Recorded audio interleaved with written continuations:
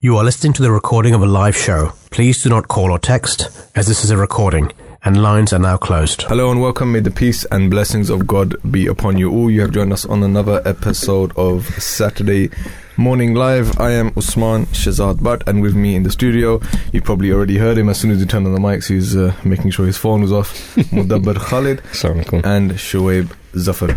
I've not forgotten. It is Zafar. Great. We are live with you today. It is your show. We want you to be involved. We will be talking about we have two segments in the show. The first segment is our news roundup, where we look at different things that took place during the week that caught our eye, that we will be discussing with you. And then in the second hour, we will be talking about the Peace Symposium, which is taking place next week. This is prior to COVID, it used to be an annual event. It used to take place every year. This is one of the flagship events as well. It's a flagship event, that's a good way to describe it, where His Holiness addresses the world.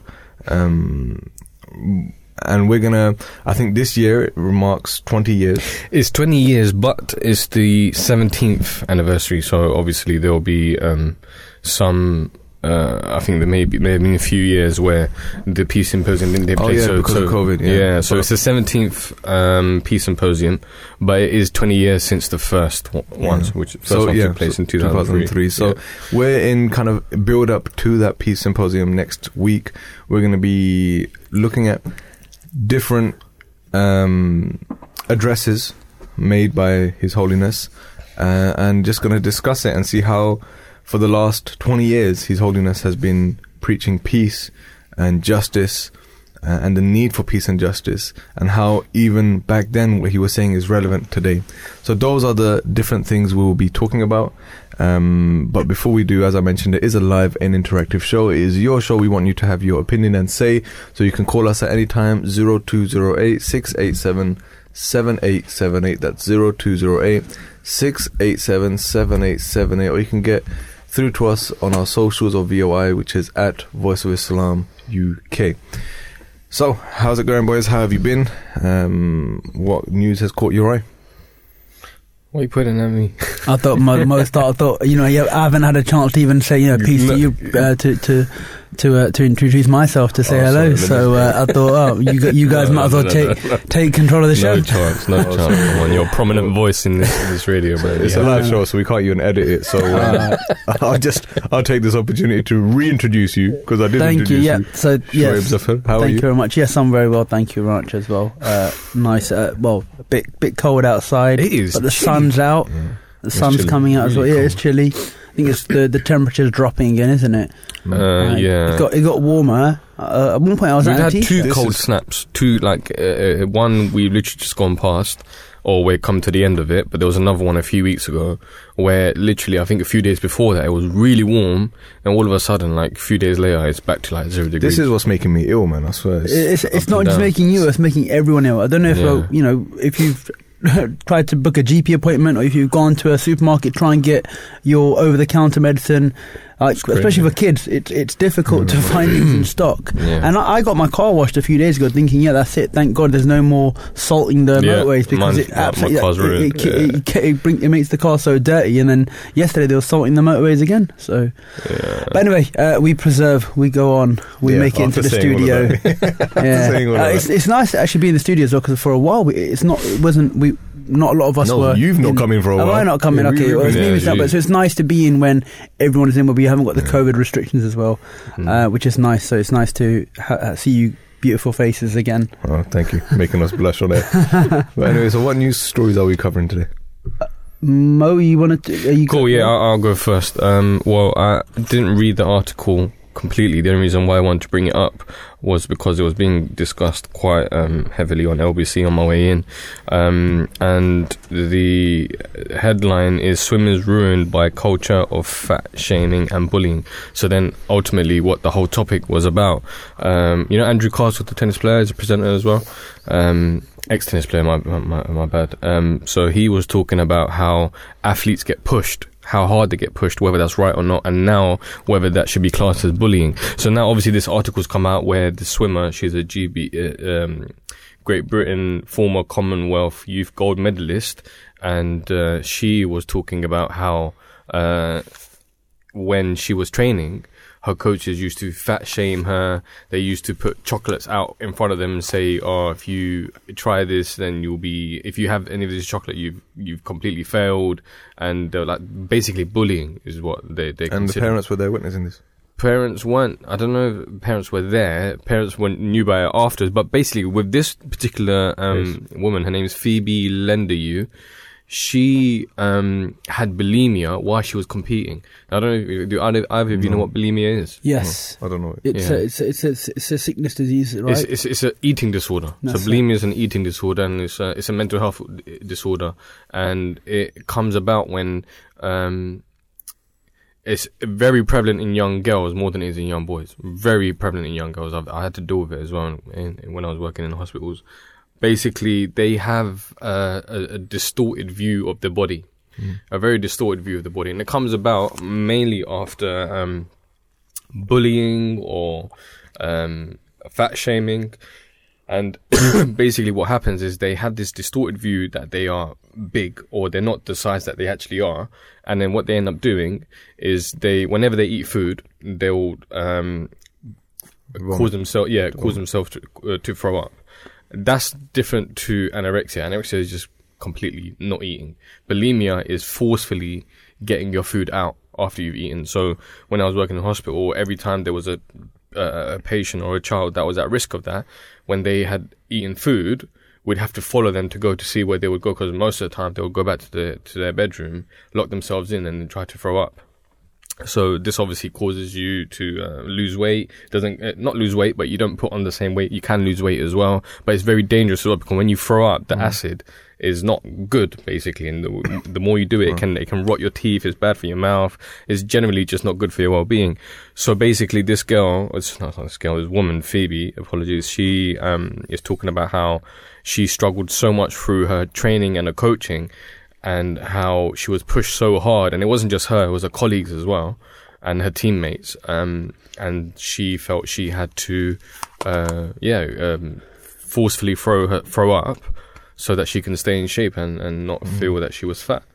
And what I thought from that was, where do you draw the line between bullying and actually being pushed and being taught discipline? Because Andrew Castle was saying, when he was training in Florida as a tennis player, he was pushed as well. He was pushed at times to run to exhaustion, where if he goes, one example was him and his teammates were in a room, and one morning his coach came in, and they found a beer bottle cap in the room, and the coach made all of them run to exhaustion, literally to exhaustion, where their legs couldn't move. And he was saying, now that would be classed as bullying, but in his day it was discipline. You made a mistake, you're not meant to be drinking, and this is the punishment. It's interesting actually, because I've been similar to this story. I've been following other stories where, I don't know, you guys have probably seen it as well, where they're changing like child books, language that's being used in children's books, especially Roald Dahl's books. Yes, Philip Pullman was someone that. But so that's very interesting as well. And I think obviously over time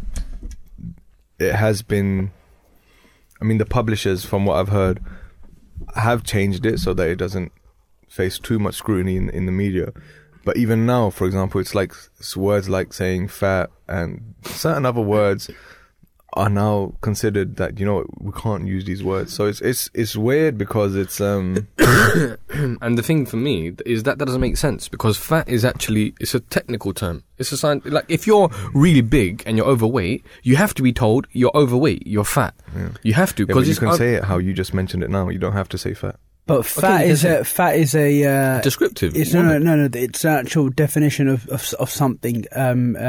What's the word? So fat is actually like how you have muscle in your body, how you have fat. So we know. Oh yeah, it's a scientific term. It's a scientific term, right, to determine like what's the level of fat in the food. But I think describing it to call someone that is a I don't think so. It should be said in that way. I do agree, because that's more of a derogatory. Yeah, it's a bit of a more of an informal way. Whereas, and then I think in books, movies, and TV shows, it's said in the way of causing a bit of laughter on the person's expense. You use it more in a comedic way. So you'd say, oh, the you know, in character, in children's character books, it's like you'd say, oh, the fat person or this, that, and it's just as to make them laugh or something. But actually, I noticed this, that even in movies, for quite some time, TV shows and movies that I've been watching, you don't hear that. And then I watched a movie where I heard it being used, and it was a very old movie. And I just stopped and think, I was like, oh my god, yeah, they don't say this no more because of this whole. It's political correctness. I'll tell you what it is. It's and this is something you two have no experience of because you guys are in very good shape. Whoa. Sorry? Hold on. Sorry. I have to stop you because for Mo, not for myself. I agree there. For Mo. No, yeah, but even Mo, okay, if someone didn't, so if we know Mo, that's why we say that, okay, he was a lot slimmer. Yeah. But if someone didn't know him, he would never look at him and think, wow, he's overweight. You wouldn't say this now. I can relate to this because I am overweight. Yeah. And I was previously a lot bigger. I'm still overweight. And these are the words that I've been called as well. So you're right. It's when you're called these words, you're not like thinking, oh, it's okay. Technically, what he's saying is right. Like no one thinks like that. Who thinks like that? If someone's calling me that, and it also depends on the occasion where he's calling me. Yeah. If it's like 1-to-1, someone's trying to inspire me to lose weight, that's different. But if it's like in a group where you're being made kind of the laughing butt of the stock, joke, yeah. the butt of the joke, then it's like, regardless of what words, doesn't matter what words you use. Like you can use this word or another word that have the same meanings. Yeah. It's the effect of kind of being shamed in public. So it's difficult. I understand, but I think the only thing with this is it will be really interesting to see if someone's done a study to like when you're pushed to that limit, like in the way that these athletes are. What is the rate of success? But this is the thing. This is honestly the thing. This is literally what I was going to bring up as well.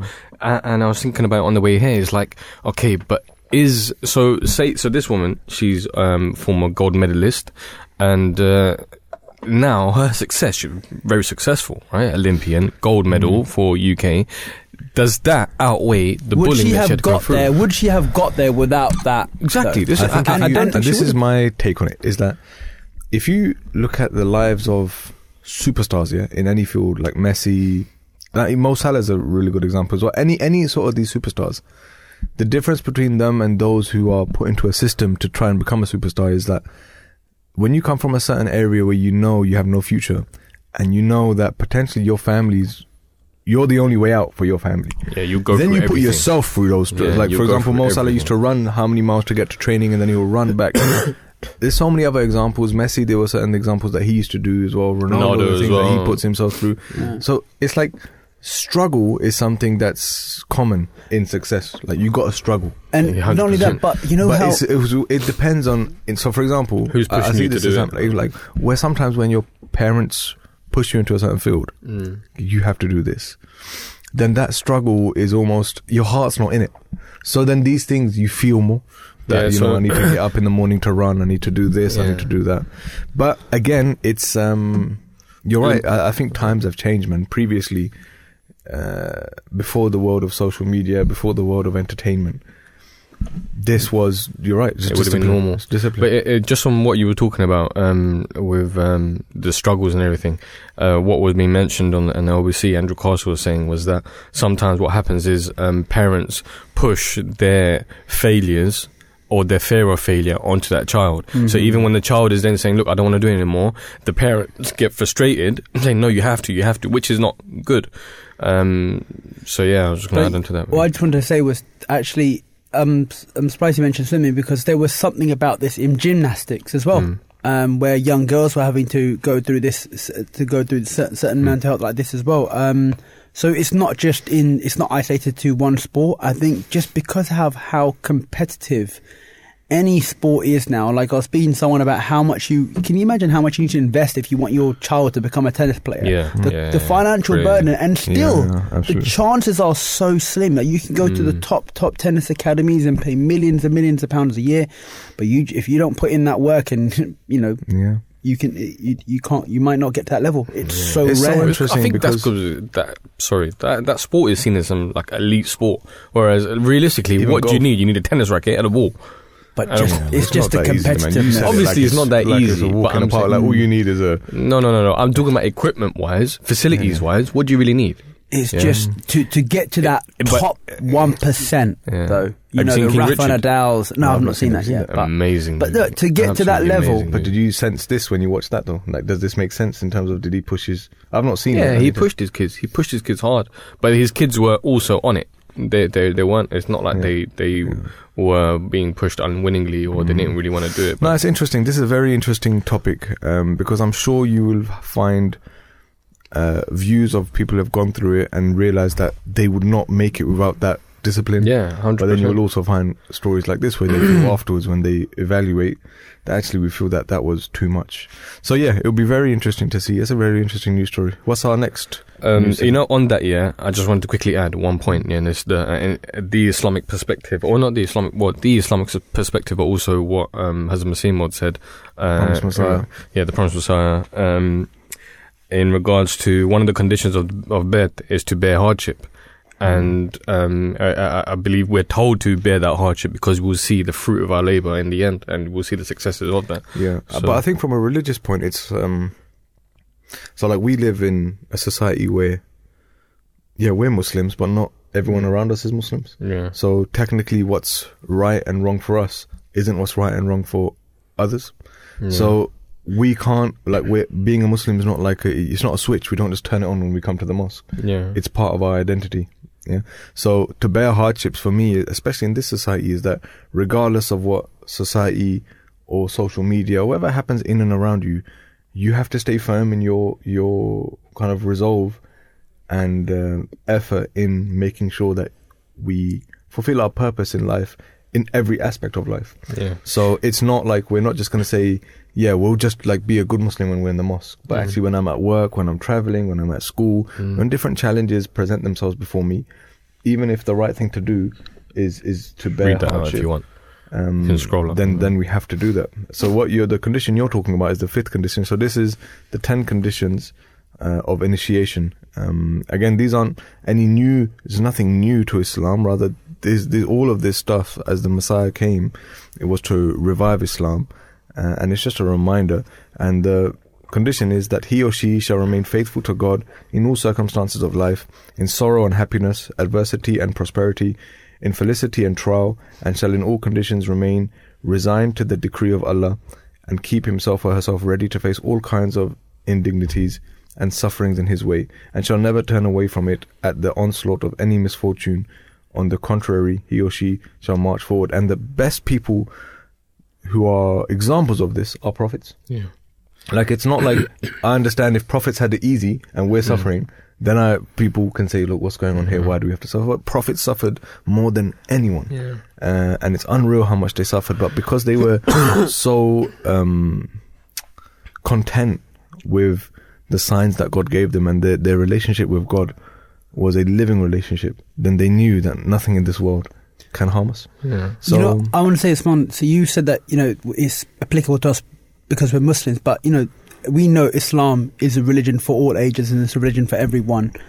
I think that is a very crucial point we've mentioned, that condition itself, because it shows you, so any hardship you put through in life, right, you will not enjoy anything that comes easy, because anything that comes easy isn't worth it. Exactly. You don't value so I think that applies to every language, every culture, everyone, because when you put in the work for what you want to achieve, and when you achieve it through the hard work, that is when you enjoy the fruits of that labour. 100%. It's a universal feeling. Exactly. So these when I listen to His Holiness Friday sermons or the speeches, I listen to it and I think this is not just for us. It's for everyone. Just if we take out this, this view we have, it's Muslims and it's just for them. No, this is so applicable for the rest of the world. Like, listening to this doesn't mean you're going to become a Muslim.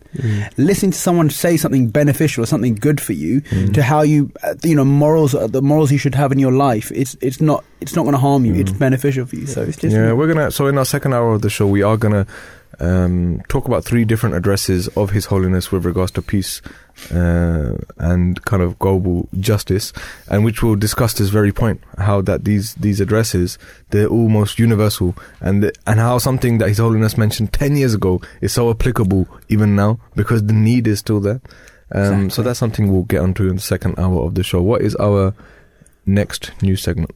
Yeah, I was going to mention, so I don't know if you, I'm sure we've all heard the name Shamima Begum. Yeah. I think it's notorious, at least across Britain. But I was actually watching her documentary on BBC. Okay. So she was interviewed by a journalist, going into her life in a lot of detail of how, for a bit of context for those who don't know, I think she was 15 years old when she left East London, and she flew to Turkey, crossed into Syria, and then joined ISIS by following a friend. And since then, since the fall of ISIS in Syria, the Home Office, Sajid Javid, revoked her British citizenship, effectively leaving her stateless.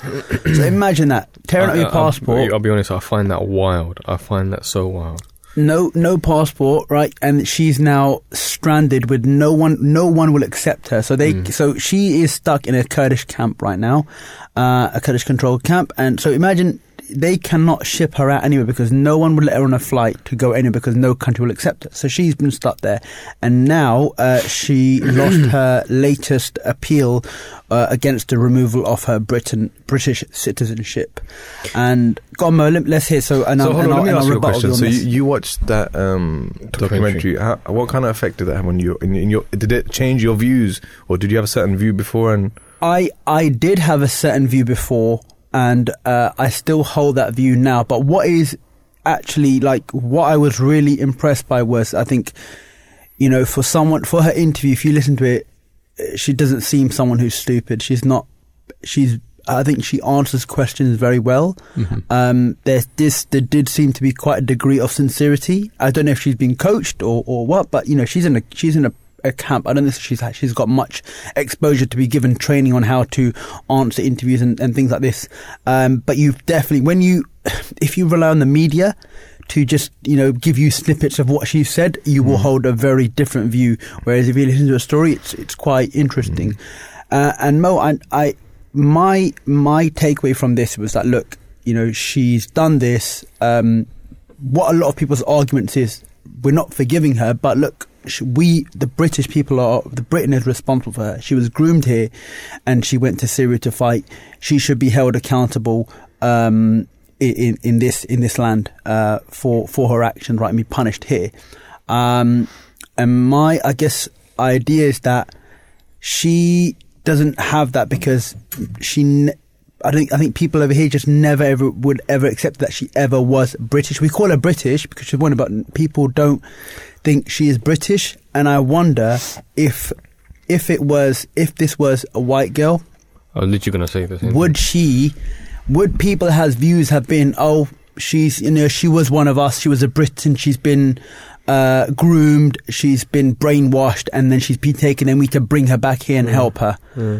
It's interesting. No, so there was an interview, or there was a discussion or podcast or something between some presenters. I don't know if this is where you got that clip from, but literally one of the presenters, he was a Caucasian gentleman, who was saying the same thing. He was like, if this was Sharon from Manchester, was the example he gave. If this was Sharon from Manchester, there's no chance that the government would revoke her passport. They would understand that she's British, she made a mistake, she was young, she was groomed, and we should be giving her a second chance, especially as a Christian country. I'm saying quote unquote Christian country, even though Christianity in this country now is not the predominant religion. But as a Christian country, where's the forgiveness? Where's the chance for redemption? So yeah, that's what till now upsets me, or not upsets me, but it shocks me that it wouldn't be the same treatment for me or you for anyone, I believe, of colour. It wouldn't be the same treatment at all. No. It wouldn't be the same treatment. And that is literally what this presenter, who is, again, a Caucasian gentleman, was saying. He goes, it's a reminder for those people that are not white, that they are not treated the same, which I think is very unfair, which is not the right way to because what lesson is it teaching to young children that I can't be forgiven for any mistake I made, or I can't be treated fairly? She was young, she was brainwashed, she should be brought back to her family and be given fair trial. I mean, just on the other side of that, if you hear some of her early interviews, and like for example, when she was asked about the Manchester Arena attacks, and she just showed absolutely no remorse and almost said, "Yeah, but it's a tip." It was almost like her response was, "It's a tit for tat." You know, our women and children are killed here, so that's what you get for doing that. That's what I think for and me. she was a sign of grooming. And what was insane? So she was pregnant 5 times. She lost all of her children. Wow. I didn't know that. I thought she'd only had one child, and she lost one child. And when she spoke of the stories, it's actually really, really heart-wrenching when you hear the story of how all of her children passed away. It's actually horrible. And these children are always innocent. That's the most horrible thing in this, is that children are always innocent in these things. But you know, the lawyers are going to continue fighting. Yeah, I mean, this is one of those topics. It has different people have different views, and you're right. It's until something doesn't happen where you can compare it, you will never know. So yeah, like I said, again, it's one of those topics. Let's see. I guess time with this hand will serve as the best way to see actually what happens. My second story. So I know recently we've approached the 1-year mark of Russia's invasion into Ukraine, and quite a shocking story was Putin, who's Russia has put out that it will suspend its nuclear arms treaty with the US. So just a bit of context. So according to the United States Department of State, so the treaty between the United States of America and the Russian Federation on measures for further reduction and limitation of strategic offensive arms, also known as the New START Treaty, enhances US national security by placing verifiable limits on all Russian deployed intercontinental range nuclear weapons. The United States and the Russian Federation have agreed to extend the treaty through February 4, 2026. So this is when Biden came into the office. They extended it by 4 years again, which is a positive step. You know, His Holiness, the leader of the Muslim community, has mentioned this council many times about a nuclear arms race. So it was very nice. You know, it's good to have this, but now the fact that Russia has paused this, is it a cause for concern? Are they going to go back and start increase? I mean, I think I saw a snippet on somewhere that they've got the most nuclear warheads, and they've got enough to destroy the world. I think it's something like 300 times over. So why would you? I don't understand. Why would you need to still? Why would you? I think it's just a show of strength, though, isn't it? It's still a show of strength or a show of force that I've got. Look at me. My army's bigger. My armory is bigger. My arsenal is bigger. It's all. I think. I don't know, man. Do you think, guys? Do you think this is an actual? Is just a threat because he's just paused the treaty? They've not completely torn it up. I don't know. I think I don't know if we can tread lightly and say, "Oh, he's just threatening." I don't think we can say that. True. I think because if you look at how Ukraine also is getting armory and arsenal from Germany, the first German tank have gone over to Ukraine now. Mm-hmm. We've pledged millions, hundreds of millions to Ukraine. Other European countries, literally Zelensky went around Europe saying, give me money, give me arsenal, which I find crazy. You're just roping other countries into so this is the one thing I wanted to mention, that it's interesting that I would have thought it would have been that way around. Let's find peace. Yeah, 100%. Help me find peace. And this is what His Holiness has mentioned as well, that the neighbouring countries should be... It's interesting because, look, like you said, it's a year on from when it started. And this is one particular point that they saw yesterday on the Drive Time show. Brother Raza and Qayyum, they discussed this, and they actually interviewed a journalist. And I want to play that interview because it's really interesting, because it looks at this whole war in Ukraine and Russia from a different point of view. So this is a interview they conducted with Michael Tracy, who serves as a journalist. And we're just going to listen to that. For today, Michael Tracy, who's a journalist, is with us on the line from the United States. Michael, good afternoon. Peace upon you, and welcome to the Drive Time show. Thanks for having me. Thank you for joining us. So, what are your thoughts on the speeches this week from both sides, maybe? Well, I think they were reinforcements of a long-standing dynamic where both sides, and not necessarily to equate both sides in any kind of moral or strategic sense, but both sides are willfully raising at least what they claim, are the stakes of the conflict.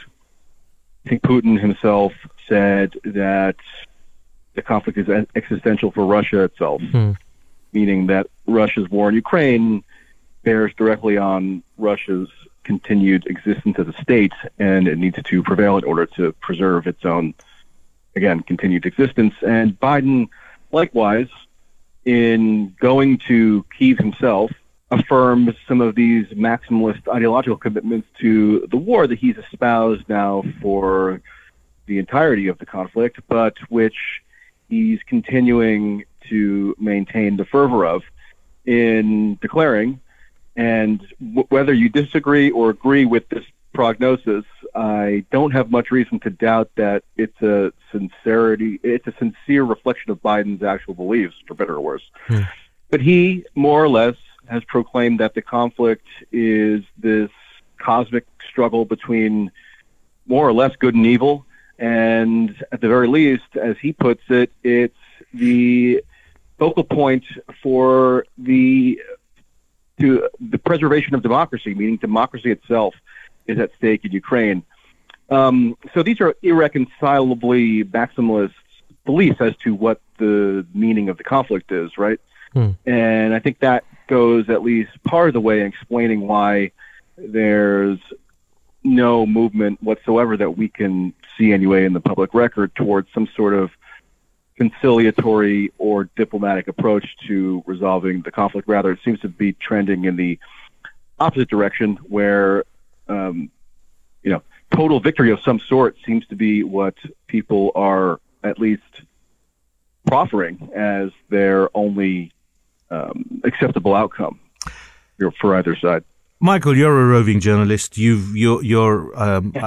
follow you on Twitter, and I see you making waves in in a lot of your colleagues. Not on the positive side.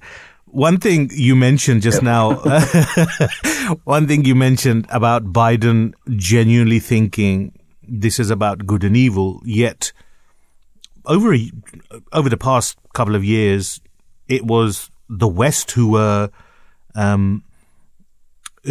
reporting about Ukraine being fertile ground for far-right nationalism, because they were surrounded by, there was Poland there was Viktor Orban in Hungary.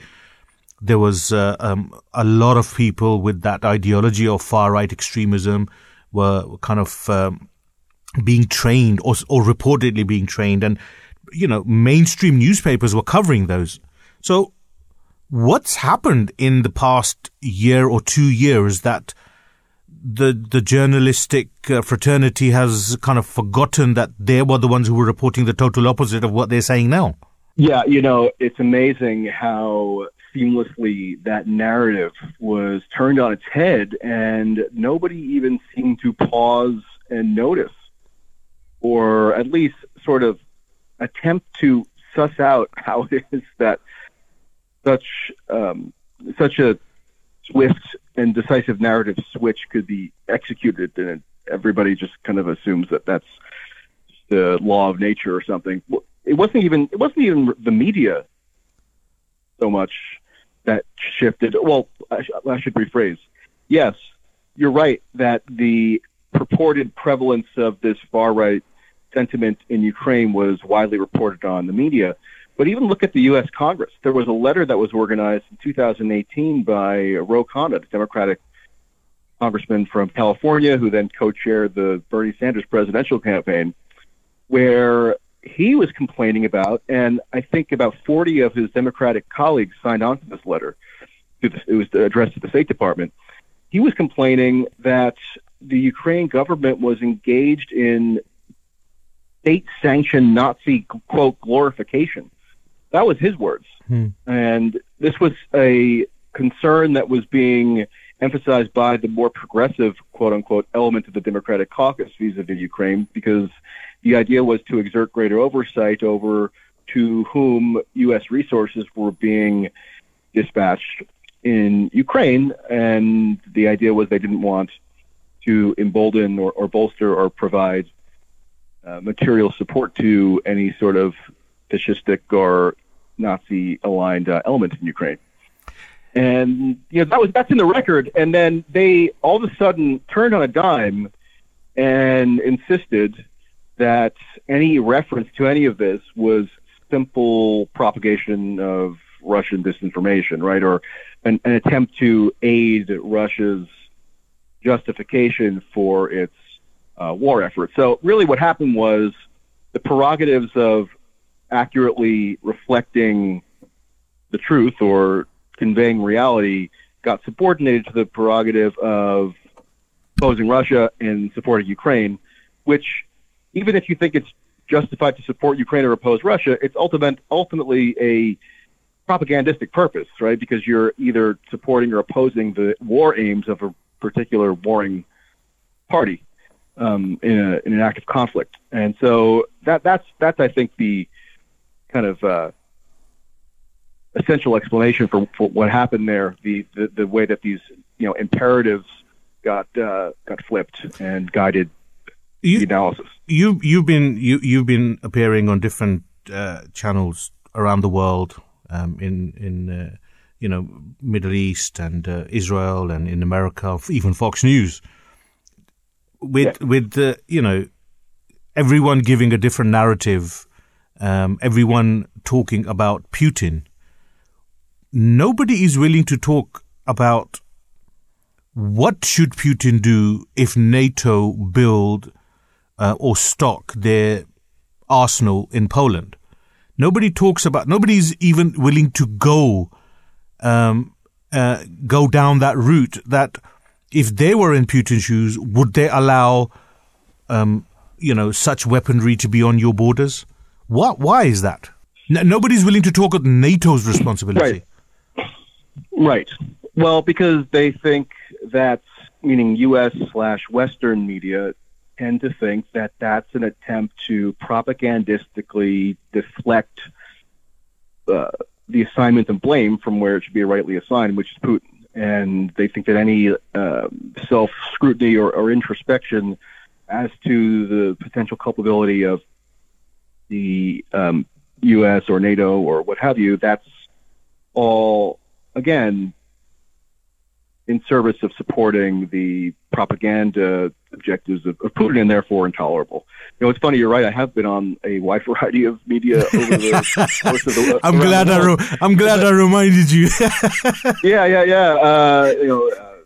And it's funny because, when I've been on Indian media, I got on a Chinese inquiry and stuff, and on those forums, there is more interest in the main in discussing the policy response of the U.S. NATO from a kind of skeptical, or at least just a journalistic perspective, than there would be anything close to an appetite for within the U.S. media. Because in the U.S. media, it's all Putin all the time and always about kind of fervent denunciation, as though that's the be-all, end-all of how one can make an assessment of the conflict. Right? It's kind of almost childish, and that's the only sort of, they're like a one-trick pony, and that's the only sort of way that they know to approach the issue, just denouncing over and over again, as though that makes any difference.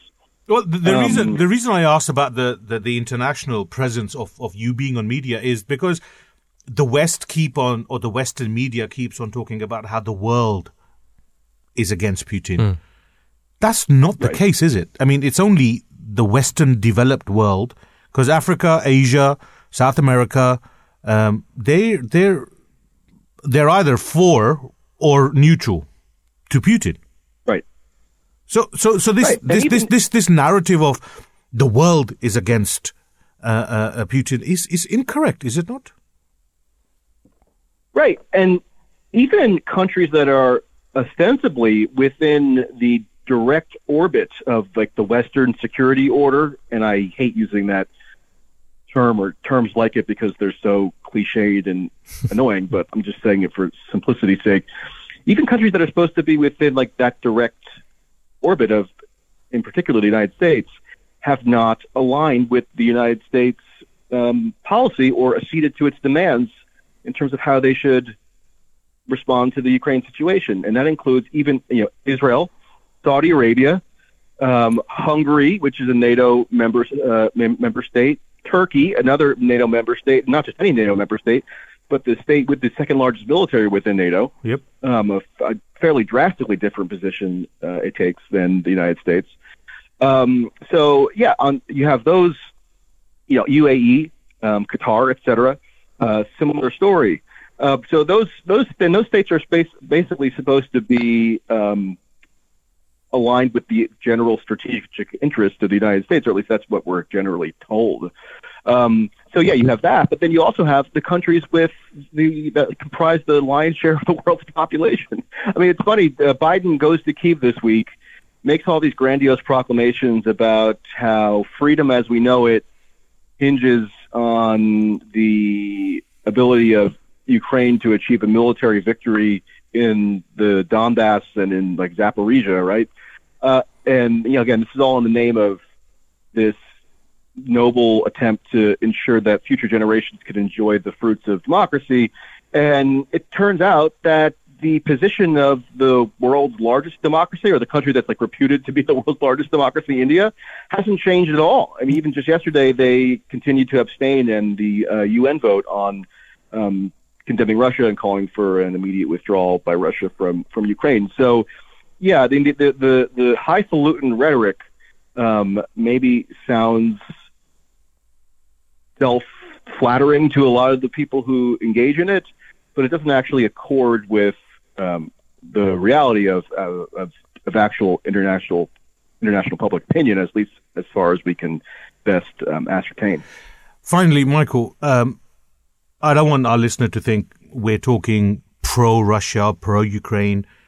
One of the reasons we're discussing today this conflict is no one seems to be looking at middle ground. No one seems to be thinking, well, okay, Russia did wrongfully, for whatever reason, wage war on Ukraine. Instead of, as Bryce Green said, where's the elders? Where's the grown-ups? As grown-ups, somebody say, okay, find middle ground. There needs to be peace. There needs to be middle ground here. We cannot be escalating this. That seems to be missing completely from this conflict. There's no middle ground. You're either with us or you're against us. Where do you think, are we, where are we heading? Are we heading through dangerous times, or is this just rhetoric? Well, I think a key feature of how the public discourse around this conflict has presented itself is that there's this constant expectation or this constant requirement imposed that to talk about the war, one must always be in this mode of moralizing, meaning that if you're not always denouncing Russia and valorizing Ukraine, then you're under suspicion. And so most of the time, people hew to that line, because you don't want to risk professional consequences or social consequences of appearing to be sympathetic to Russia. And those consequences are actually real for a lot of people, depending on what their kind of station in life is. So they hedge pretty significantly in what they're willing to say. And that's really that's such a sad state of thing affairs to have imposed on. And it's so distorting because in order to rationally analyze an event as multifaceted and fraught and grave in terms of its potential danger that it poses, you have to kind of step back from that hyper moralizing frame of reference and actually try to do a bit more of a detached, dispassionate evaluation every now and then.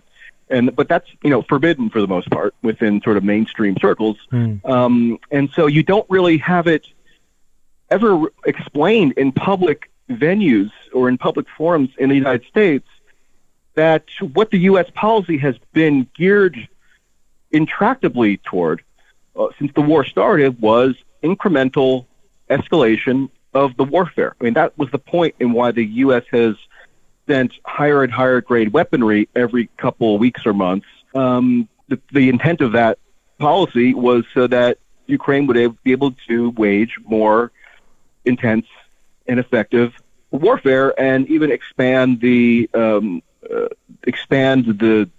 domain of the war fighting. So, but that's not really clearly communicated to most audiences. So they think that the only culpable party in any kind of escalation is Russia, because Russia's bad, and that only the bad actor could be responsible for escalating, which is just not true. In just a very sort of baseline, almost banal sense, in that it takes two to tango for an escalatory spiral to be carried out, right? So if there's a tit for tat escalation, which there has been with like the U.S. and Russia kind of countering one another and acting in accordance with what each other does, that's the fundamental dynamic at play here. And so there's no critical scrutiny placed on to what extent the United States has contributed to this situation that we find ourselves in now, where at least if you listen to what the public allegations are, they're now saying more or less that China is plotting to enter the war more or less as a co-belligerent alongside Russia, which is an astounding development potentially, if you want to stipulate that it's true, because it would broaden the contours of the war into something resembling a bona fide world war. And if that's now the point we've reached, then that's nothing if not an escalation. But people haven't been communicated with the details and the knowledge required to understand how that escalatory spiral actually progressed into what role the United States in particular played in accelerating it, which I think is dangerous. And so when you ask where does this lead to or what's going to happen,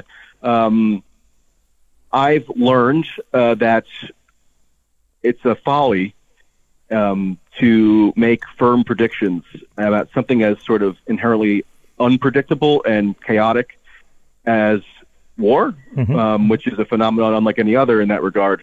So I wouldn't make any firm predictions because, who knows? It's impossible to say. All I can really do is look at what the facts show now and what can be empirically ascertained now.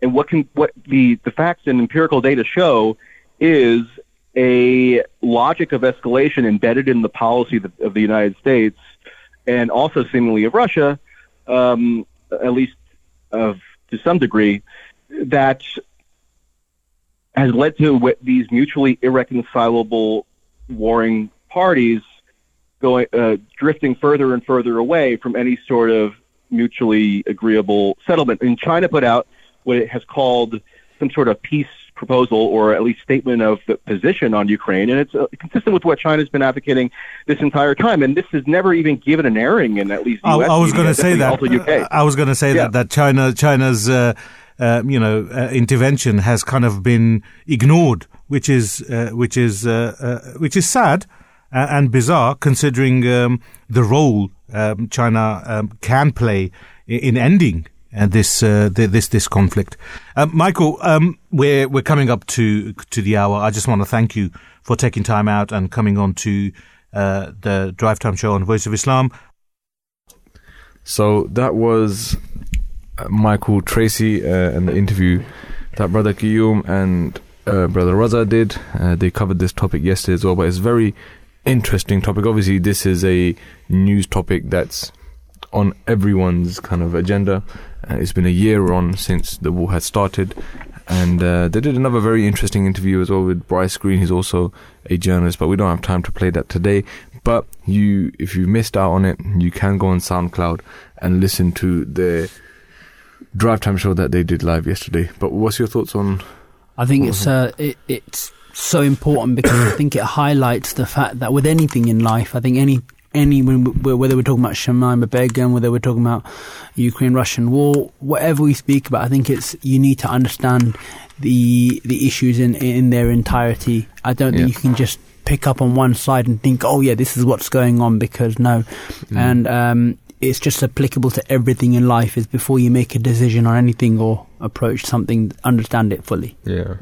I think one thing that the journalist was mentioning about, well, it was probed by Raza, saying it seems that most journalists have flipped in their view, because at the beginning they were saying how Russia is the aggressor and they're bad and all of this, and a lot of journalists then actually had turned, a year on, are now seeing a different perspective and have a different view on that, saying that actually no, it's coming from both sides. Both sides are equally as aggressive to each other, even though there was one that initiated it, but behind the scenes there were things that were kind of like building up to that invasion.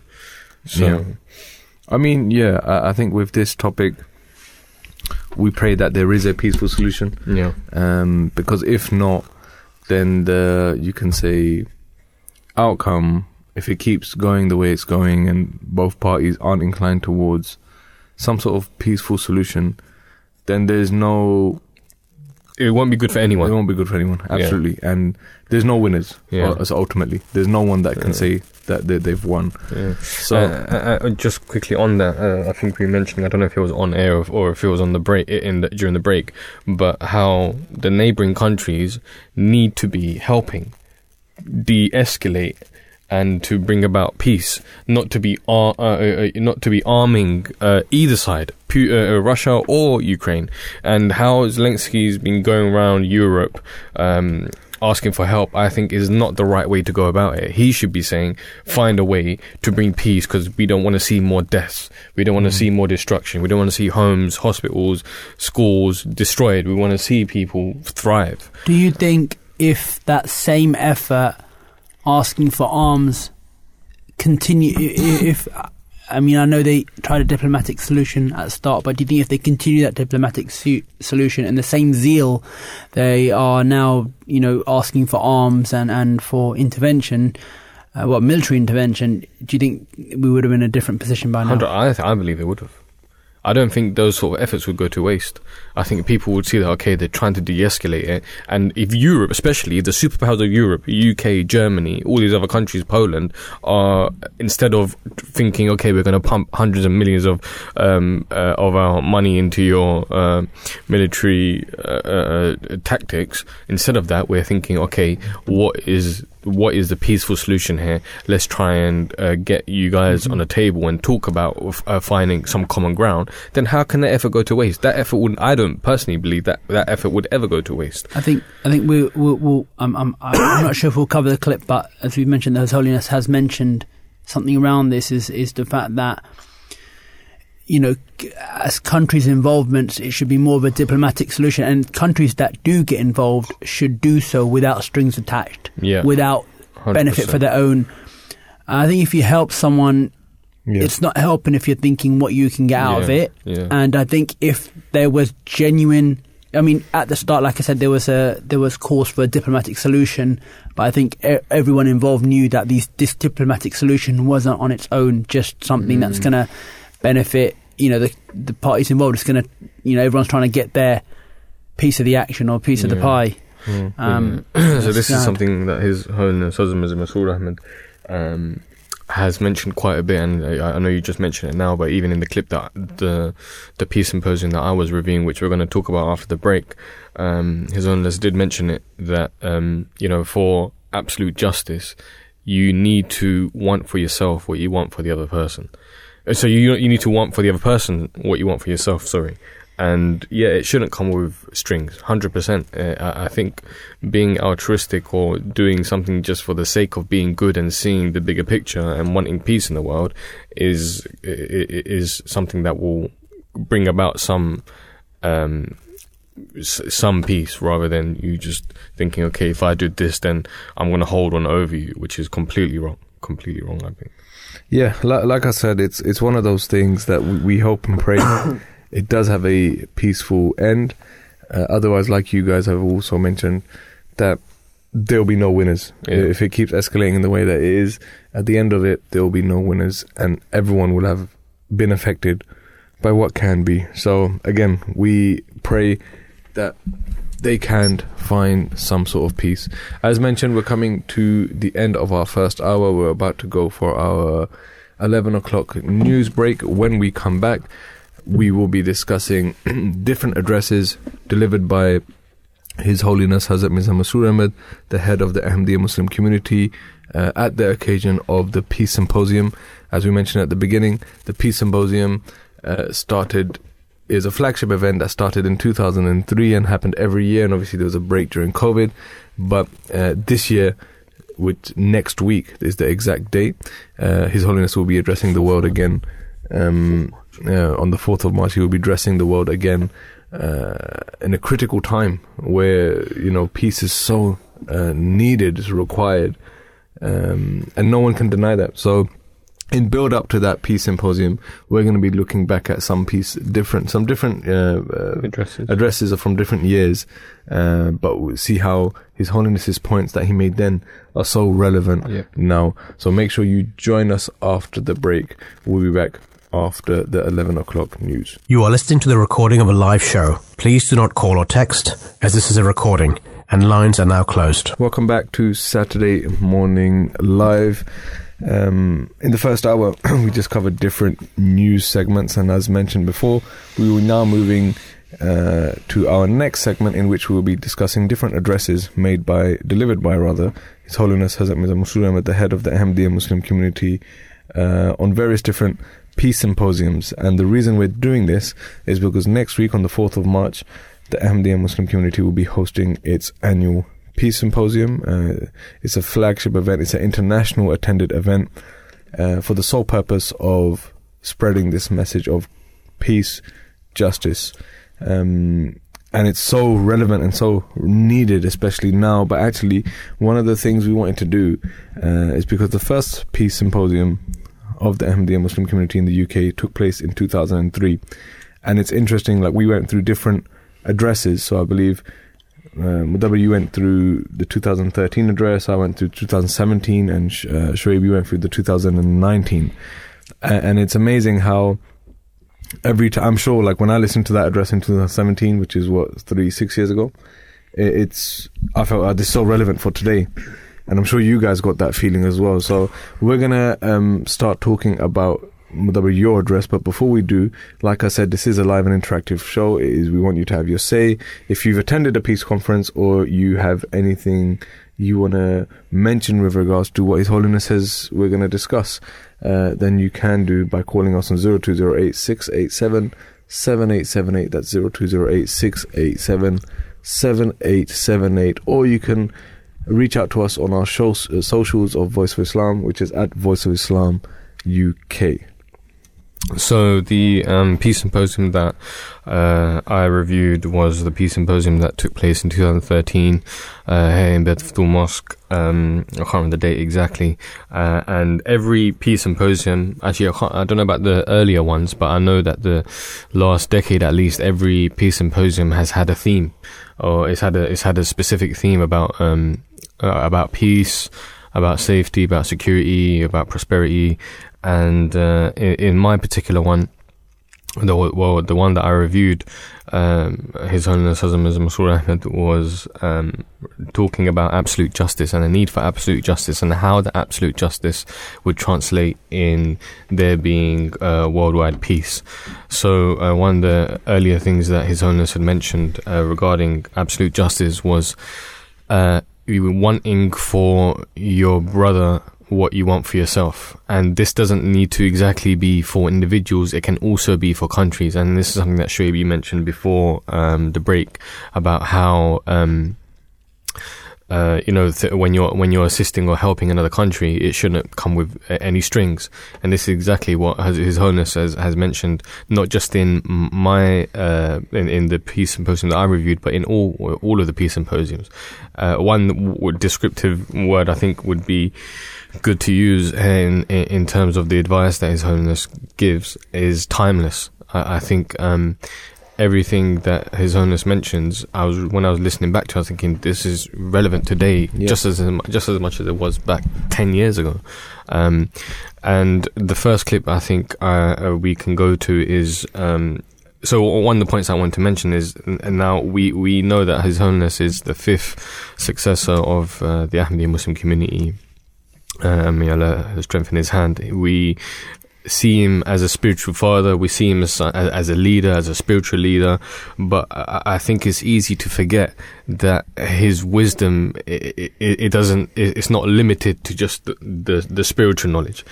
sometimes some things that His Holiness mentions, you think, okay, he knows about the rest of the world as well. He knows about worldly matters. He knows about politics. He knows about a lot of stuff, and we forget that. And it's exemplified in all of his speeches. And here, when His Holiness talks about reasons for there not being peace or reason for disturbance in the world, I think Hazur really elaborately highlights some of the factors for disturbance in the world. So let's listen to that now. During the past 4 or 5 years, the various disasters and forms of unrest that have occurred or are occurring have led directly to an increase in restlessness and disorder. There is no doubt that with each day that passes, the peace of the world is ebbing away.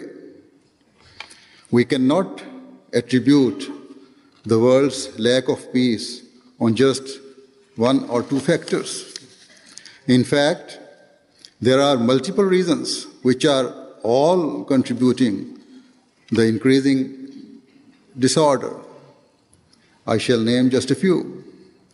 The world's economic crisis has contributed hugely to global unrest and increased frustrations amongst the masses.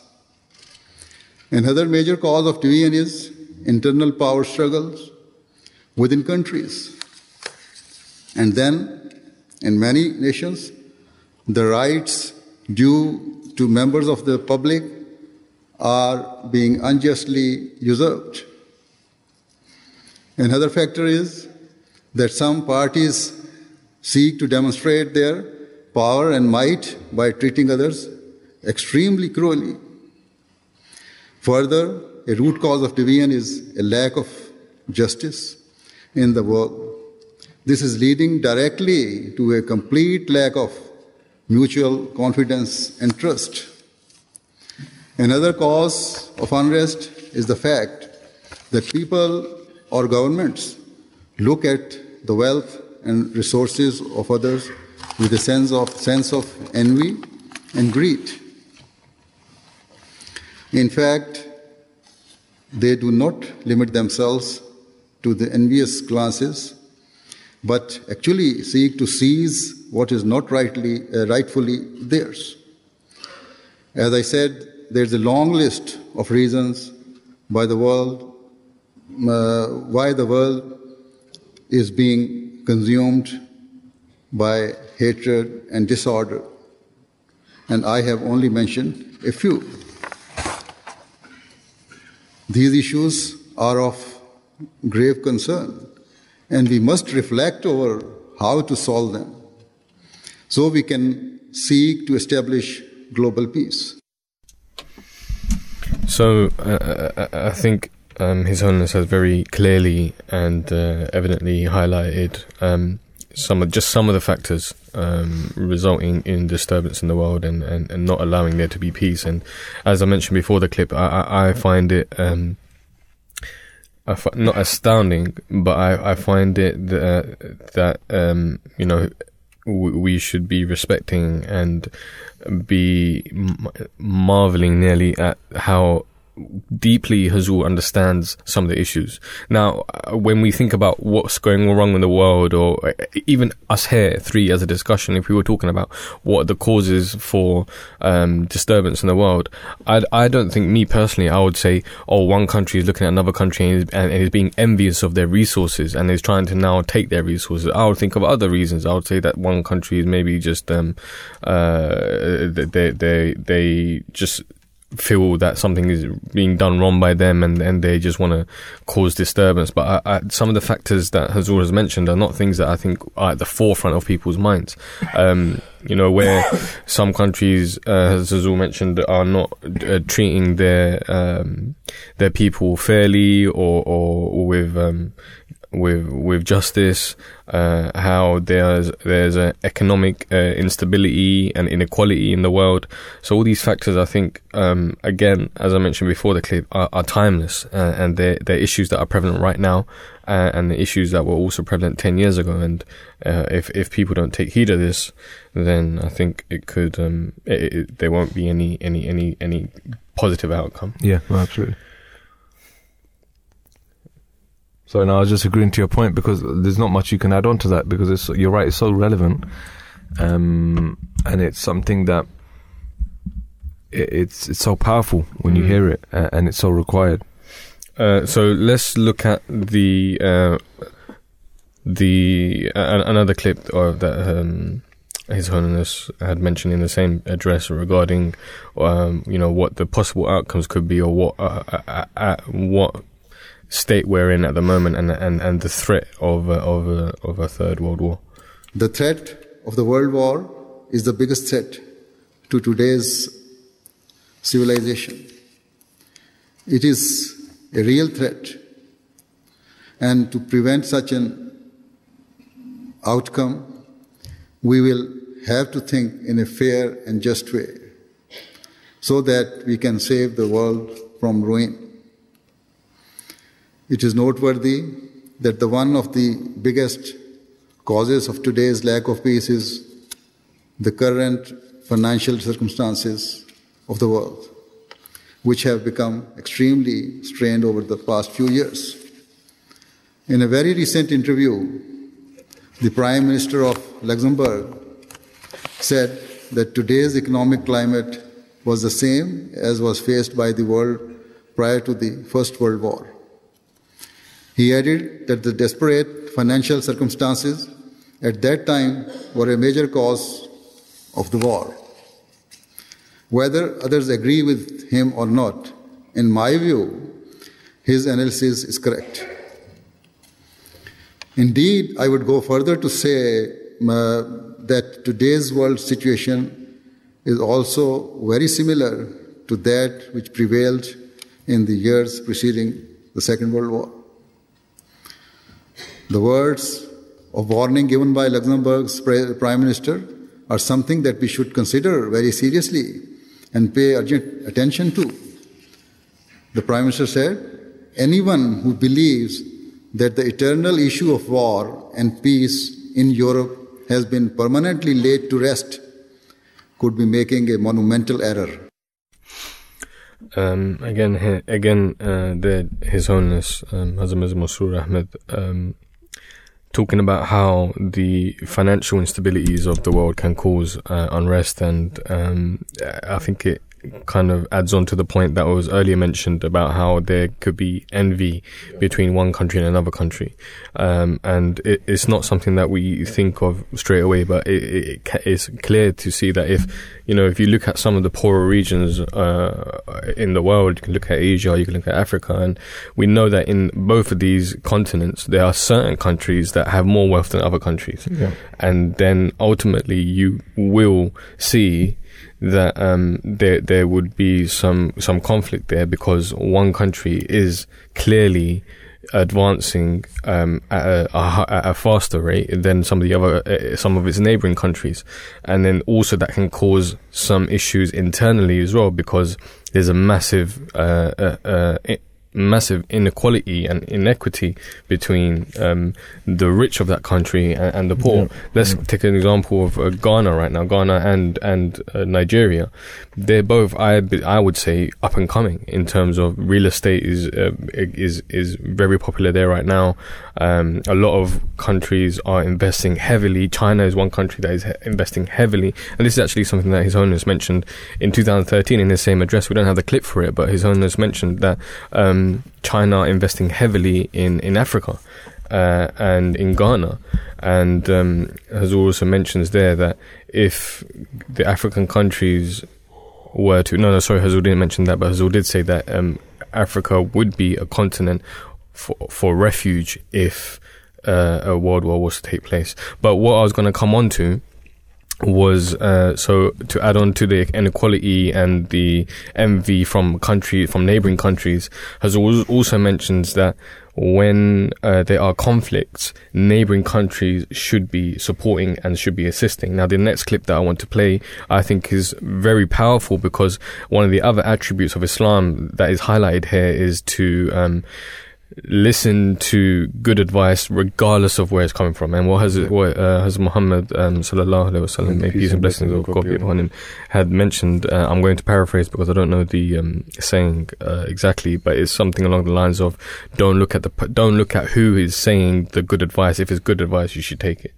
And this is what His Holiness Mirza Masroor Ahmad mentions in this clip, where he talks about the conflict in Syria and how it should be resolved. And the desperate Syrian people are crying out for help. Then the neighboring countries should unite together in order to stop the cruelty and establish peace. They should not seek to fulfill personal or vested interests, but their goal should only be the peace and prosperity of the local people. The Holy Quran teaches that when cruelty has been successfully stopped and the aggressor pledges and adopts peace, then undue restrictions should not be enforced as a means to express power and might. Although this key principle particularly applies where one country attacks another, it can actually be applied to all situations in order to establish peace. Recently, a wise suggestion was made by the Israeli President Shimon Peres about how to deal with the situation in Syria. He suggested that rather than Western countries intervening to remove the government, the United Nations should send a peacekeeping force to Syria consisting of only Arab soldiers, so it does not appear to be a Western invasion or imperialism. He further said that as the Arab League is a local organization that already exists, it should use its influence to try and establish just and fair government in Syria. The Holy Prophet Muhammad sallallahu alaihi wasallam said that wherever a person finds words of wisdom or good advice, they should adopt them and should not look to see who has given the wise counsel. Therefore, regardless of the fact that it is the suggestion of the President of Israel, the Muslim countries should pay close attention to this proposal. All of this, there is only one hope and one guarantee of peace, and that is for justice to prevail in the same spirit that the Holy Prophet ﷺ has taught, that you prefer for others what you prefer for yourself. If such justice can develop where each country and each great power prefer for others what it prefers for itself, then we can still find peace. It requires all parties to give truthful and fair testimony, and rather than veto power for a select few. There should be true democracy and justice across the board. If these steps are taken, then we will find peace between nations, and we will find that terrorist organizations will die away and lose all support. So that was His Holiness, and the address that we just covered was the one delivered in 2013. Like we said, all of the addresses that we are covering, you can find them online, whether it be on YouTube or on the community's website. But if you go on YouTube and just write Peace Symposium Ahmadiyya whatever year, you will come across all of the other addresses. The address now we're moving on to is the year 2017. This is the address that I listened to, and the theme of the night was global conflicts and the need for justice.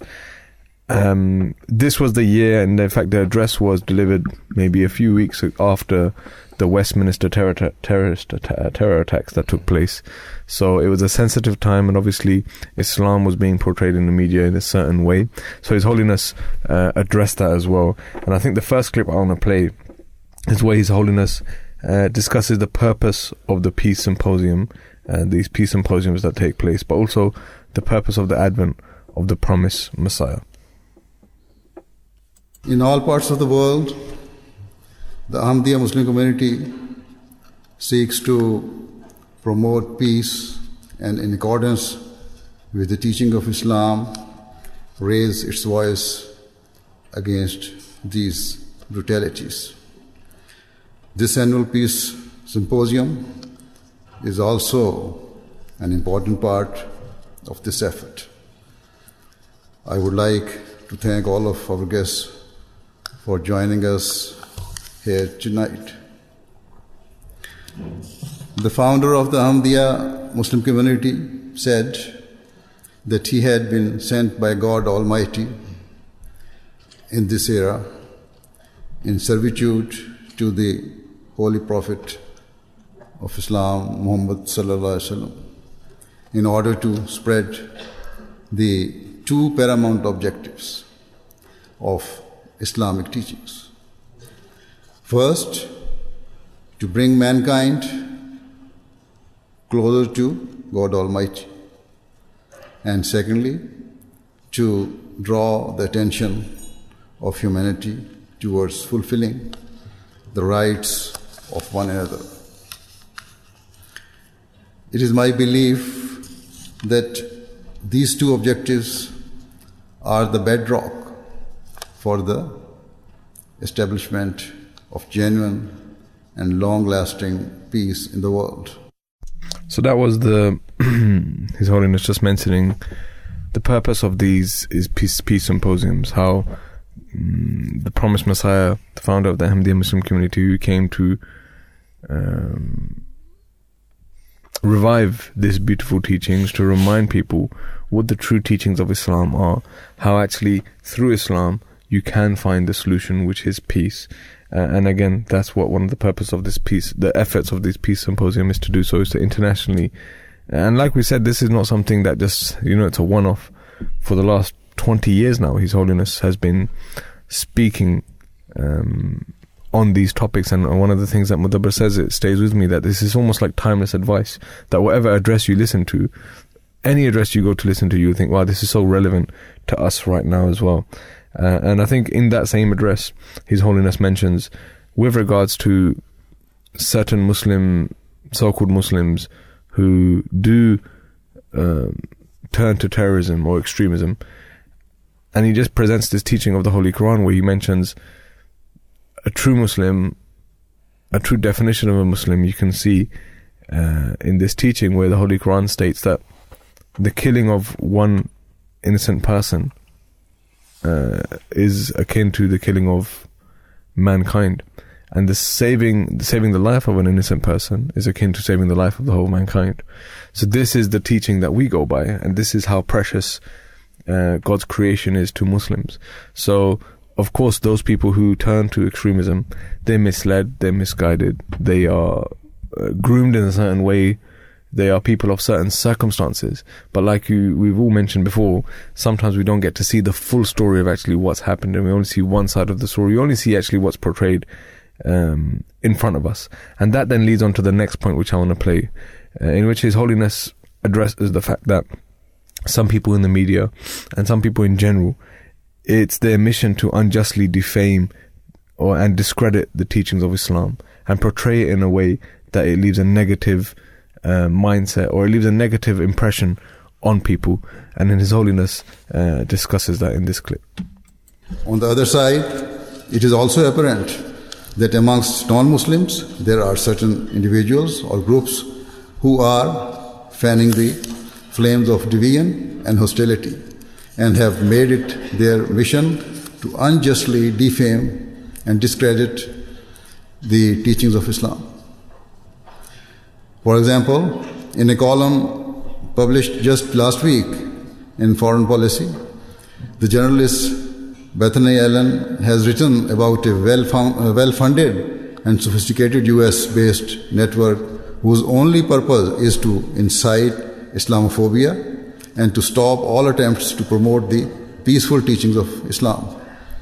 The foreign policy article states, a well-funded network is trying to strip the right to speak away from American Muslims and fanning the politics of fear. America's far-right anti-Muslim ecosystem has adopted the same twisted interpretations of Islam that the Islamic State, ISIS, promotes. The author further writes that peaceful Muslims in the United States are the victims of an increasingly empowered industry of Islamophobia that constricts the space for balanced and open dialogue, sidelining the very Muslims who are doing the most to promote peaceful orthodox interpretations of Islam. She writes, the United States has powerful protections for speech and religious liberty, but a targeted network now seeks to deny Muslims that freedom and to treat Islam as a dangerous political ideology rather than a religion, and to silence and discredit any Muslims who disagree. The article gives the example of a peaceful Muslim convert in the United States. As soon as he gave a university lecture highlighting Islam's true teachings, a powerful lobby turned against him, trying to portray him as an apologist for murder, slavery, and rape. His family were subjected to death and rape threats. The university where he worked was inundated with emails demanding that he was immediately fired. Thus, such cases prove that there is a concerted effort taking place to influence public opinion against Islam and to prevent its true teachings from reaching a wide audience. Based on her research, the author concludes by saying, in the process, they are denying Islam the same functional rights that Christianity enjoys and silencing the very people best poised to reconcile Islam with modern American life, which may be the very point. Regrettably, we often hear politicians and leaders making needlessly inflammatory statements that are beholden not to the truth, but to their own political interests. For example, in a speech last year when running for president, Dr. Ben Carson, who is now a cabinet member in the new US administration, described Islam not as a religion but as a life organization system. Furthermore, speaking about the founder of Islam, peace be upon him, Dr. Carson said, "What I would suggest is that everybody here take a few hours and read up on Islam. Read about Muhammad, peace be on him. Read about how he got his start in Mecca. Read about how he was seen by the people in Mecca, not very favorably. Further, he says how his uncle was influential and protected him. When his uncle died, he had to flee. He went north to Medina. That's where he put together his armies and they began to massacre anybody who didn't believe the same way they did." I agree with Dr. Carson, only to the extent that I too suggest that people take the time to read the true teaching, the true character of the Holy Prophet of Islam, peace be upon him. If they study impartial texts, they will see for themselves that the Holy Prophet, peace be upon him, was never involved in the massacre of non-Muslims, and that such claims are a complete affront to history. The truth is that, as a consequence of many years of sustained and bitter persecution, he and his followers were driven out of his hometown of Mecca and forced to migrate to Medina, where they lived peacefully alongside the local Jewish people and other tribes. However, the disbelievers of Mecca did not let the Muslims live in peace, and instead aggressively pursued them to Medina and waged war, seeking to destroy Islam once and for all. It was at that critical juncture in Islam's history that Allah, the Almighty, permitted the Muslims to engage in a defensive war. This permission was granted as the verse of the Quran cited earlier attest, in order to establish the universal principle of freedom of belief. Hence, the allegation that the Holy Prophet, peace be upon him, was a belligerent leader or a warmonger is an injustice and cruelty of the very highest order, and such false claims can only grieve the hearts of the millions of peaceful Muslims worldwide. History bears witness to the fact that with every fiber of his being, the Prophet of Islam, peace be upon him, sought peace and reconciliation. In this respect, you do not have to take my words for it. Rather, listen to what Ruth Cranston, a prominent 20th century author, wrote in his book World Faith. Contrasting the defensive wars forced upon the Holy Prophet Muhammad, peace be upon him, with the nuclear weapons used during World War II, she wrote, Muhammad never instigated fighting and bloodshed. Every battle he fought was in rebuttal.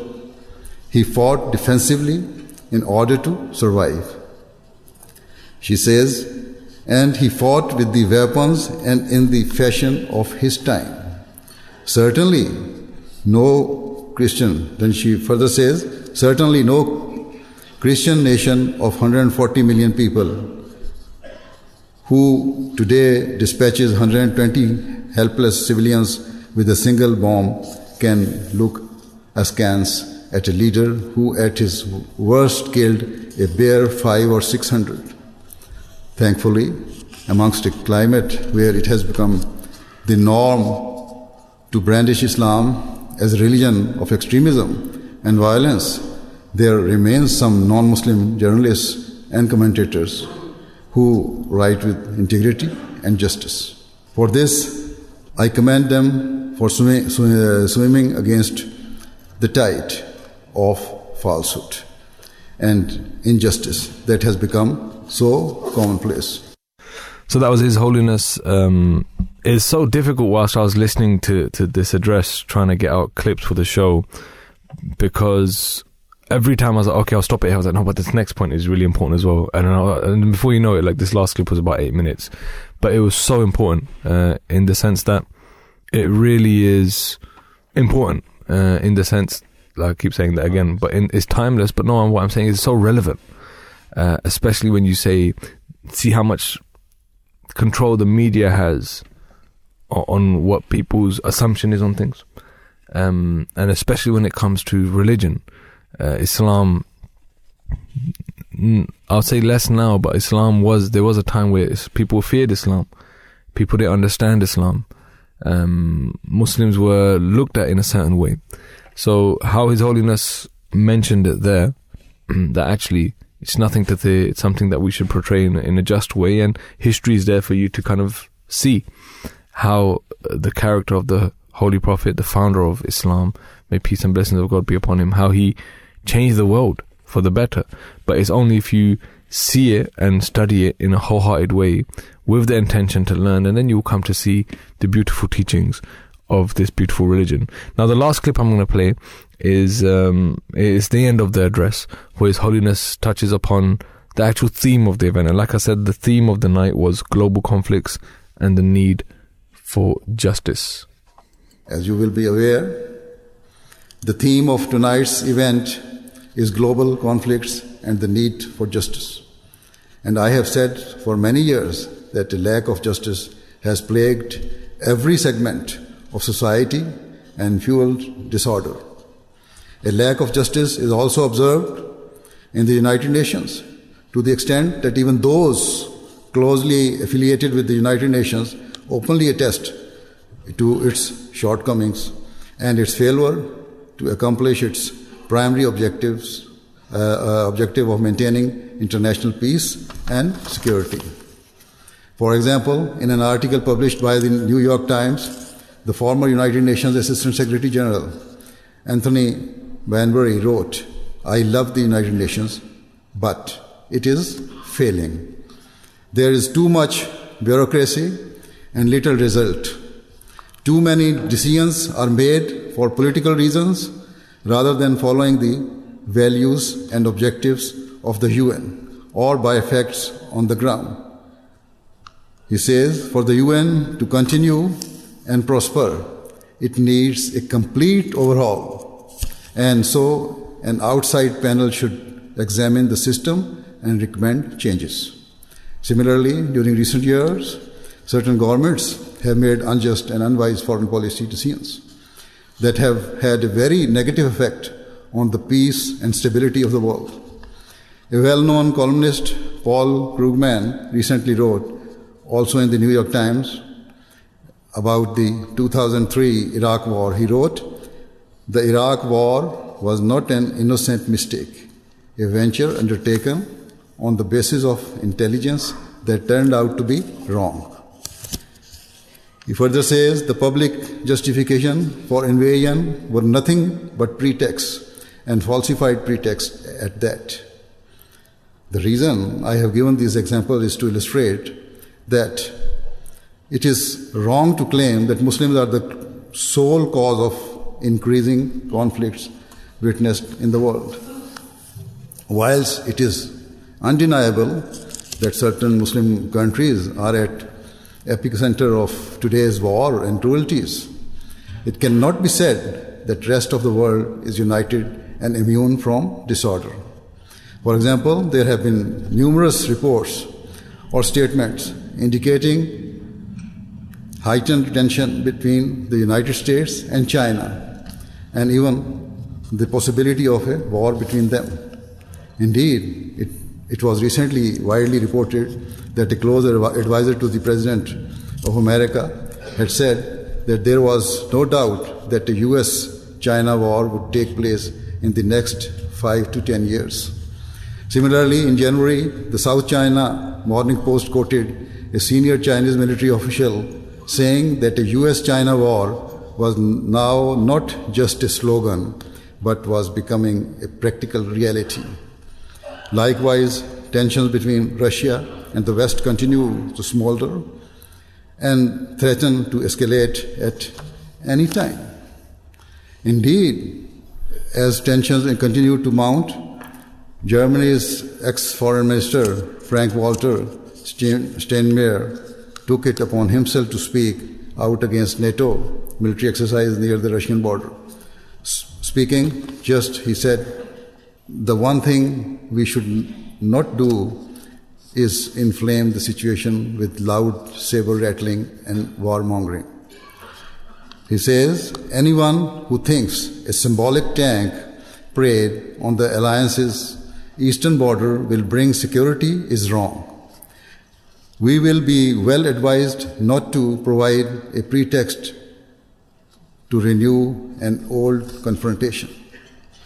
I agree with the statement of the ex-foreign minister that nations should not provoke one another or seek to assert their dominance. Rather, they should engage in diplomacy and try to resolve differences amicably and without needlessly threatening each other.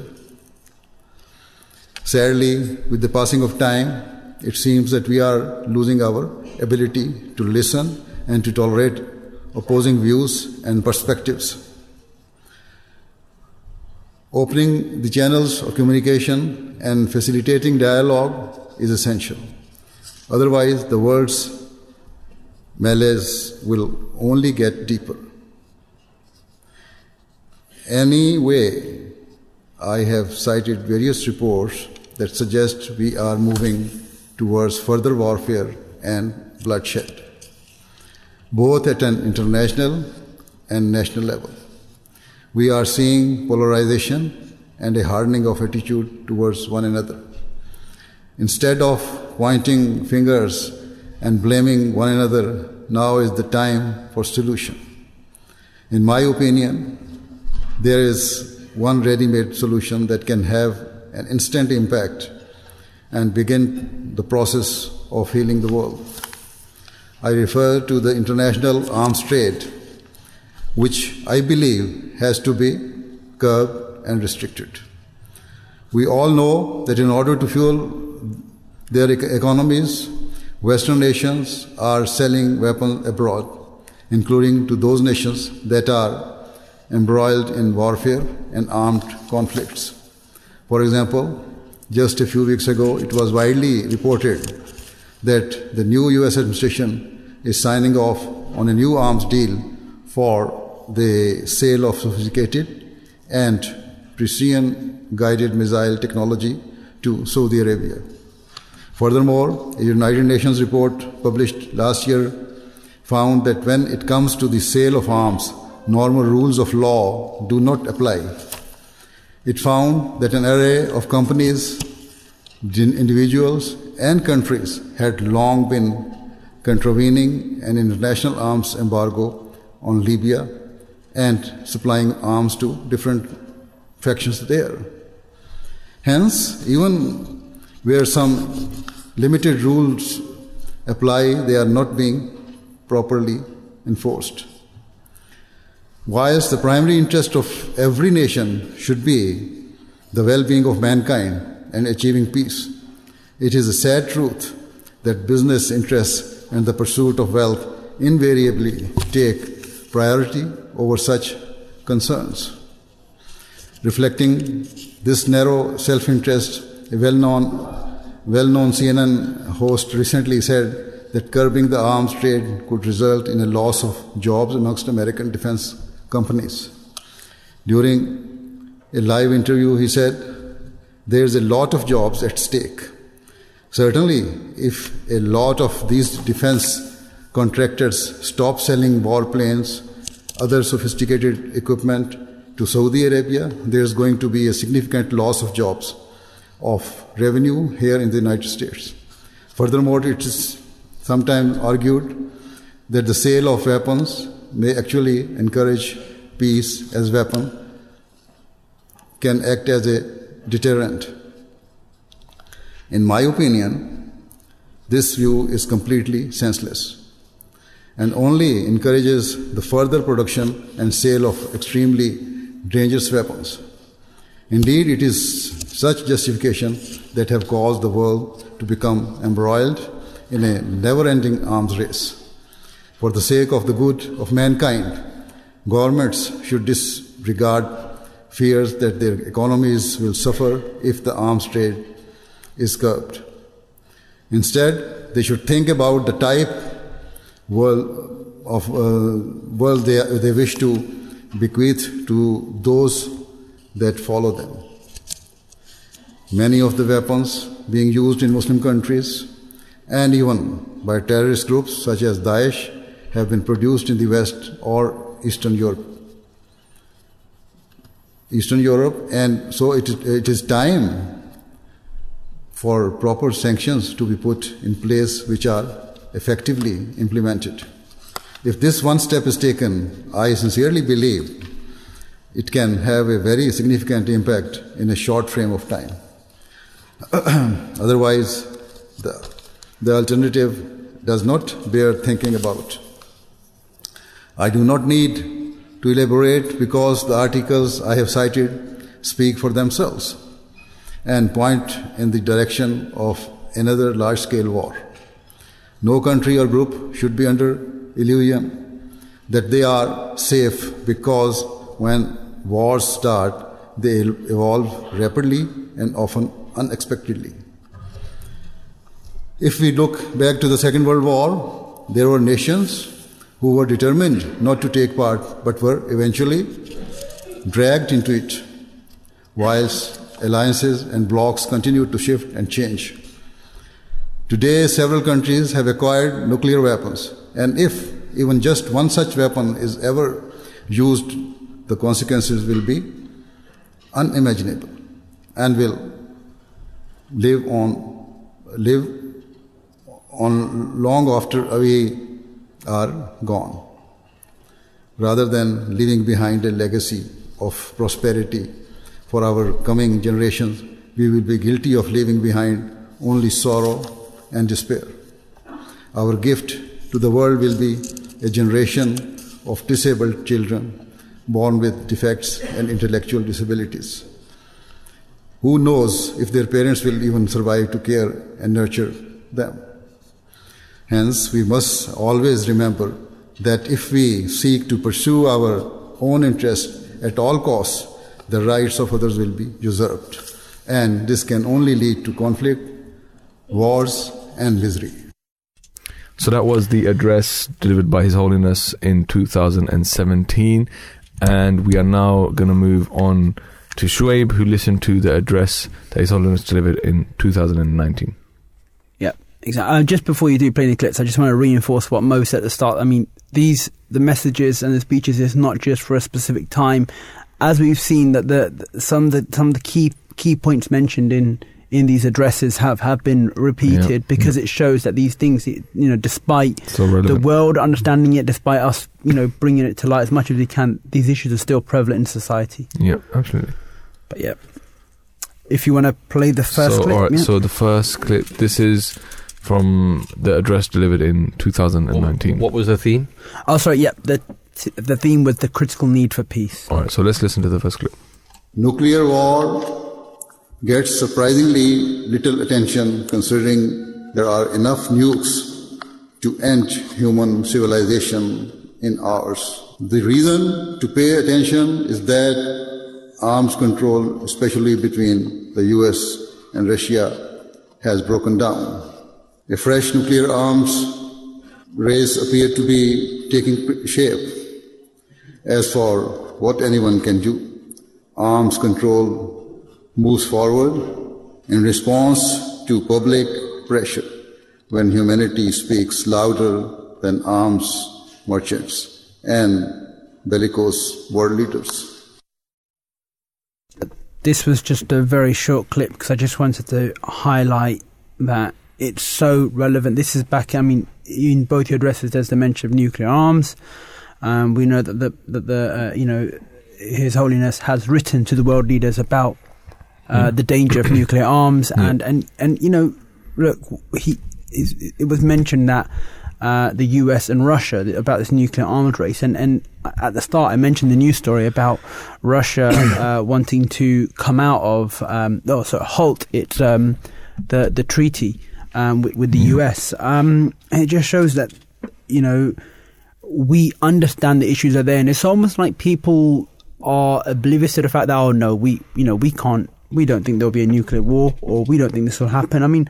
I think it wasn't long ago that I was thinking, Russia's not going to invade Ukraine, or, we're not going to leave the European Union, or, these things that you just think that, okay, no, this is not going to happen, or the far right won't come into power. And it's almost like the world is so unpredictable at the moment that it's just happening. And I just keep reiterating that this message that comes out from His Holiness delivers isn't just for us; it's for the entire world.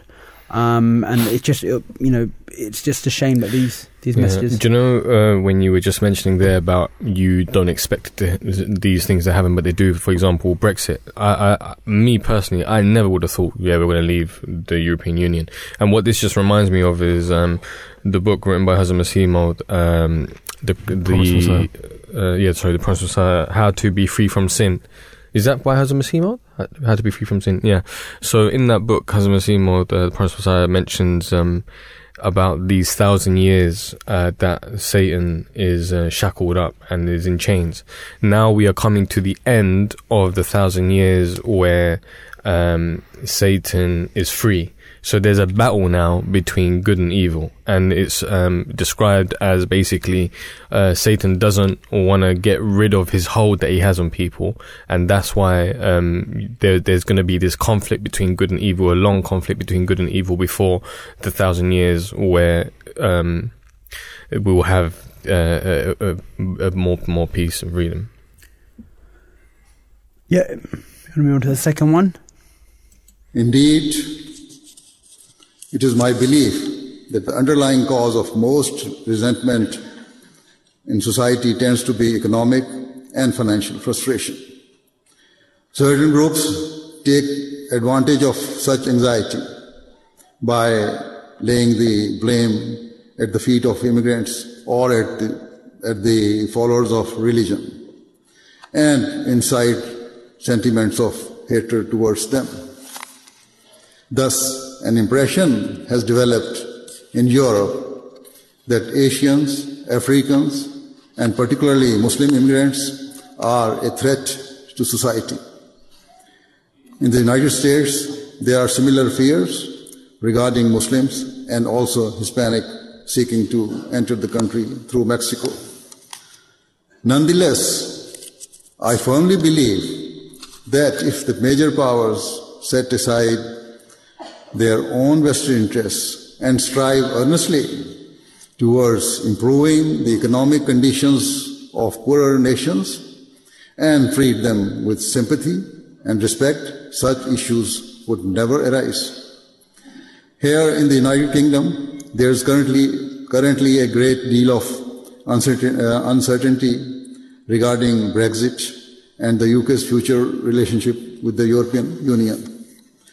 I made my own views on this topic clear during an address at the European Parliament in 2012. While addressing, I said you should make all possible efforts to preserve this unity by honoring each other's rights. The fears and worries held by members of the general public must be removed. I also said, remember that the strength of Europe lies in its remaining united and together as one. Such unity will not only benefit you here in Europe, but at a global level will be the means for this continent to maintain its strength and influence. In my speech 7 years ago, I focused upon the importance of removing the fears of public about immigrants and emphasizing the benefits of unity. However, people's concerns were not adequately addressed, and so increasingly people across Europe have come to question the benefit of the European Union. The starkest example is, of course, Brexit. But in many European countries, such as Italy and Spain, far-right or nationalists, even in Germany, nationalist parties are gaining popularity and winning seats at the political table through which they are striving to further weaken the European Union and pursuing an anti-immigrant agenda. Hence, where I had hoped for greater unity in Europe, the past few years have witnessed increased division and turmoil. Why have such frustration come to the fore? They are derived from economic difficulties and a failure of governments to act with justice and to protect the rights of their citizens. My own view remains that international cooperation is a positive and unifying force for good. Thus, at the European Parliament, I also said, from an Islamic perspective, we should strive for the entire world to unite together. In terms of currency, the world should be united. In terms of free business and trade, the world should be united. And in terms of freedom of movement and immigration, cohesive and practical policies should be developed so that the world can become united. Consequently, the Islamic viewpoint is that peace can best be achieved through unity. So that was just the second clip. I just wanted to quickly wrap up on that. I mean, look, His Holiness mentioned quite a few quick key factors. He mentioned Brexit, the economic hardship, spoke on immigration, the rise of the right wing. But one theme he kept throughout this was the importance of unity. And it's not just that he's mentioned this before. His Holiness mentioned that he's mentioned this when he spoke at the European Parliament. And what's sad is, I mean, it's like 2019 onwards, we're just still not seeing these things improving, and we just hope that, you know, hopefully the world does learn from His Holiness's words and from their mistakes. So, as mentioned, the Peace Conference, the Annual Peace Symposium, will be taking place on the 4th of March in the Beit al-Futuh Mosque in Morden, and it is a flagship event, so do stay tuned to make sure you listen to His Holiness's address. Thank you so much for listening to Saturday Morning Live. We'll be back next week with another episode.